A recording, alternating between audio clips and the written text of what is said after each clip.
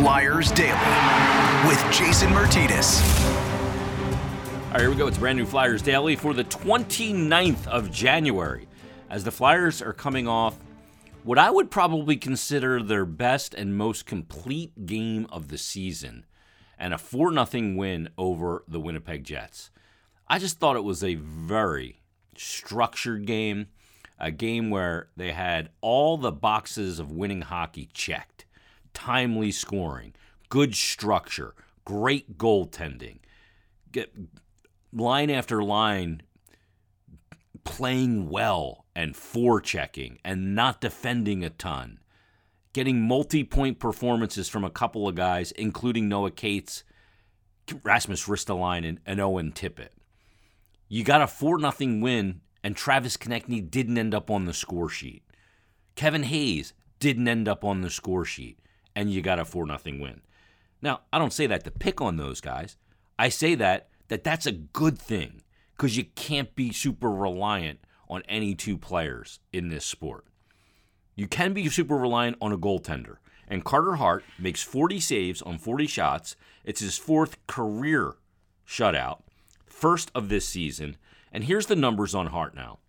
When he sees 38 or more shots in his career, he's got a record of 21, 3, and 5. And the game last night, I thought, there's different ways goaltenders can play well. Some nights it's, you're just super athletic and you're making these unbelievable saves and diving and going into desperation and getting a pad on it or making some kind of highway robbery glove save. That's how it happens sometimes. Other times, it's straight up luck. You get in posts and crossbars and key blocks at key times, and that's another way. And, you make the requisite saves. But in last night's game, the way he played is, to me, kind of the hallmark of his game. I thought that his play reading in the game was what was so great about his game last night. He didn't make these dynamic, crazy saves in the game. I thought he was waiting on pucks all night. He was already at his spot. I thought his play reading and assessment of the attack against him, he was a step ahead the entire game. Now, why is that? Well, first, that's confidence for a goalie to trust your reads. And the other part is it's confidence in your environment. I thought the structure in the game was really good and really predictable, which then for Hart, that predictability and trusting your structure and the predictability of coverage can allow you to just read plays and be where you're supposed to be and make saves. And I thought that that's what Carter Hart did in the game exceptionally well last night. He had a good environment and he played behind it perfectly. And that's exactly what good teams do.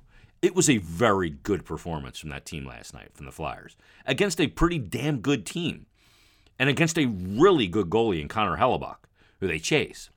Noah Cates opened the scoring in the first period. Why? Because he's in the right spot.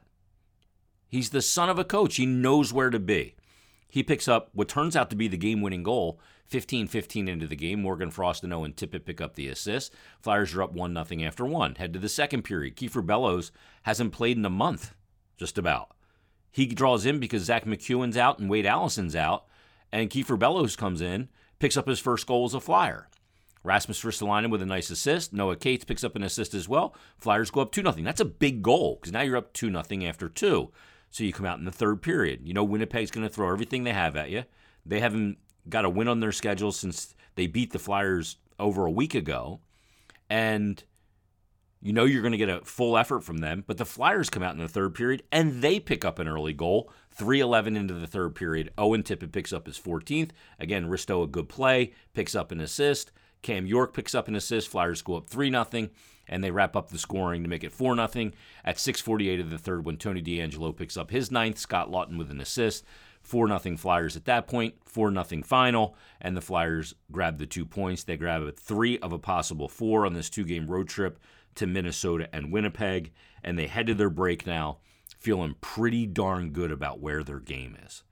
And again, it's this getting different players to step up at different times. Multi-point game from Noah Cates, multi-point game from Owen Tippett, multi-point game from Rasmus Ristolainen. And that's the difference. And again, Travis Konecny doesn't end up on the score sheet. In the 18 games prior to last night, so now 19, Travis Konecny has 12 goals, 11 assists, and 23 points. And now his last 19 games. I mean, that's a player you go, wow, that's a player on a heater. But 10 games of that were 12 goals and 8 assists, 20 points in 10 games. But now the 9 since, he's got 3 points. So TK said obviously hit some sort of wall, and he's going to take the break. He's not going to the All-Star game, which in some ways is a very good thing.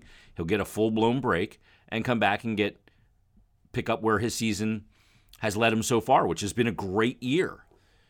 But to get 4 goals in a game and not have TK, not have Kevin Hayes, not have James Van Riemsdyk carrying the load offensively for you is a very good thing. Really good performance out of the Flyers last night in that game. Now let's talk about Noah Cates, because in the beginning of this year, he was moved to center for the first time at the pro level. Came in last year, finished his season with Minnesota Duluth, played in 37 games there, 11 goals, 13 assists, 24 points in the 2021-22 season. And then he joins the Flyers right away. He plays in 16 games. He gets 5 goals, 4 assists, and 9 points. And that period, those 16 games, I think were so important for Noah Cates. We talked to him about it on Flyers Daily, and I talk about it quite a bit. Being able to get a taste of the NHL and then head into an offseason knowing what it feels like to play in the NHL, I think helps these guys a tremendous amount, especially a guy who had never plays this many games. And because in college, you play 40, 34, 28, 37. That's what he played each year of his 4 years at Minnesota Duluth. He did play 60 in his last year in the USHL back in 17-18, but that's a long time ago. Now, this year, he's played 50 games already. Last year, he played the 37 college games and 53 total games. So this is a different element for him, going to a different level. In college, obviously, you're a student. You got a lot to do. This year, now in 51 games, he has got 8 goals and 14 assists. And he's a guy that is coming alive offensively. When he first picked up that center position, it really cut the offensive elements of his game out because there's so much responsibility. And he has really kind of grabbed that responsibility and grabbed the elements of being an NHL centerman, getting comfortable with it, and now ready to add the offensive elements back in. He's never going to be a dynamic offensive player, I don't think, at the NHL level. He's going to be a guy that can score some goals. He's going to be a guy that can set up some plays, but he's going to be a guy that's going to prevent goals, give you really structured play, be on the ice at very key moments when defending a 1-goal lead, and he's going to have those elements to his game. I don't know that he's ever going to be that dynamic offensive impact player, but for what he brings and to add the offense back in now, even though it's not a prolific element to his game, I think is really important. And you see the way he plays, and you see the way the coach uses him, so you know how the coach feels about him. He plays him in key minutes, all situations pretty much, and you know I think he's been one of the best bits of information that we've gotten. Because in the beginning, it looked like, would this center position be a little too overwhelming for him? Was it going to come at such a cost that you would never be able to drive any offense with him?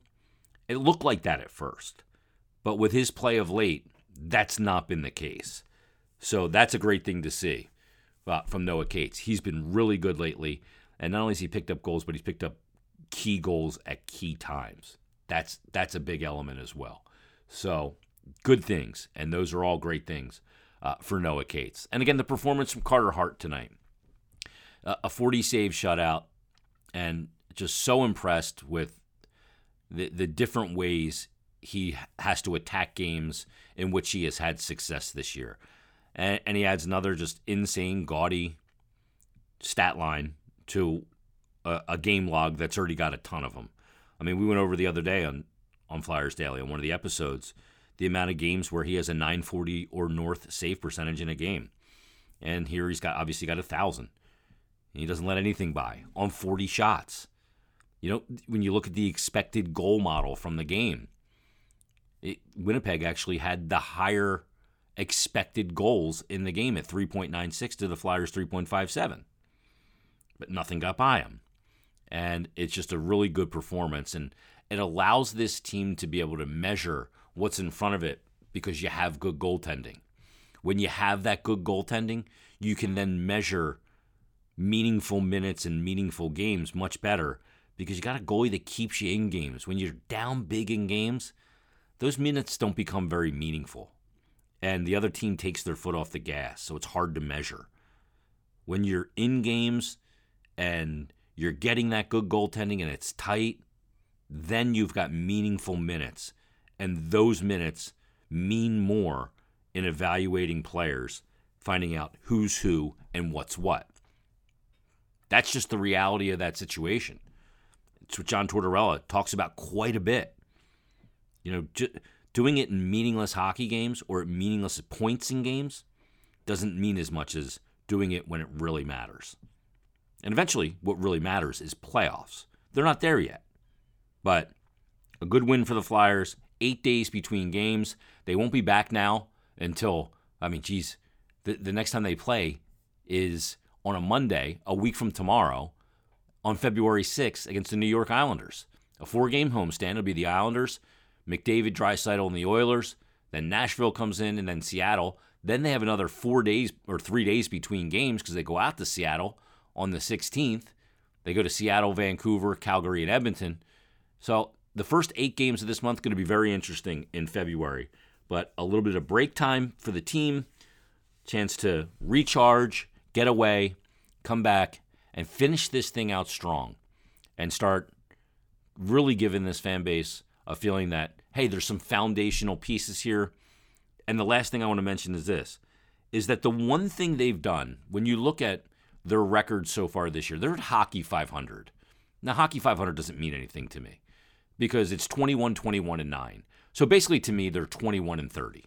They've won 21 games. They've lost 30 games, whether that's shootout, overtime loss, or regulation. But through 51 games, they've got 21 wins and 51 points.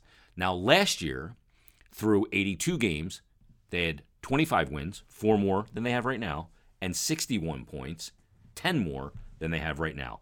But they have 31 more games left in this season. John Tortorella's done a good job.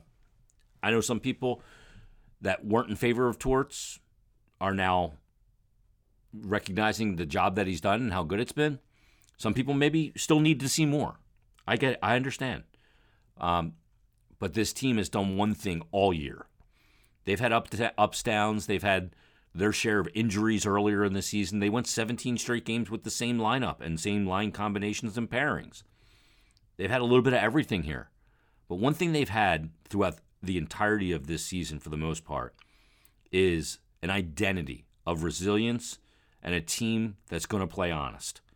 Because if an individual player doesn't play honest, he finds himself either on the bench or in the press box.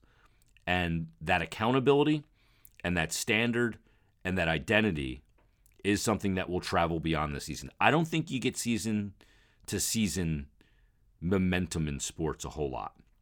I don't believe in that. But I think elements like identity do travel season to season with a core group of players and coaching staff. So we'll see where it goes. All right, tomorrow, Bill Meltzer will join us. We'll have Mondays with Meltzer, and we'll kick off the break week with the All-Star game as well. But Bill will join us tomorrow, so join us then as we break down what's going on so far, and in particular this last week, and we'll look ahead as well with Bill Meltzer. So everybody, thanks for listening. We'll talk to you tomorrow on a Monday edition of Flyers Daily.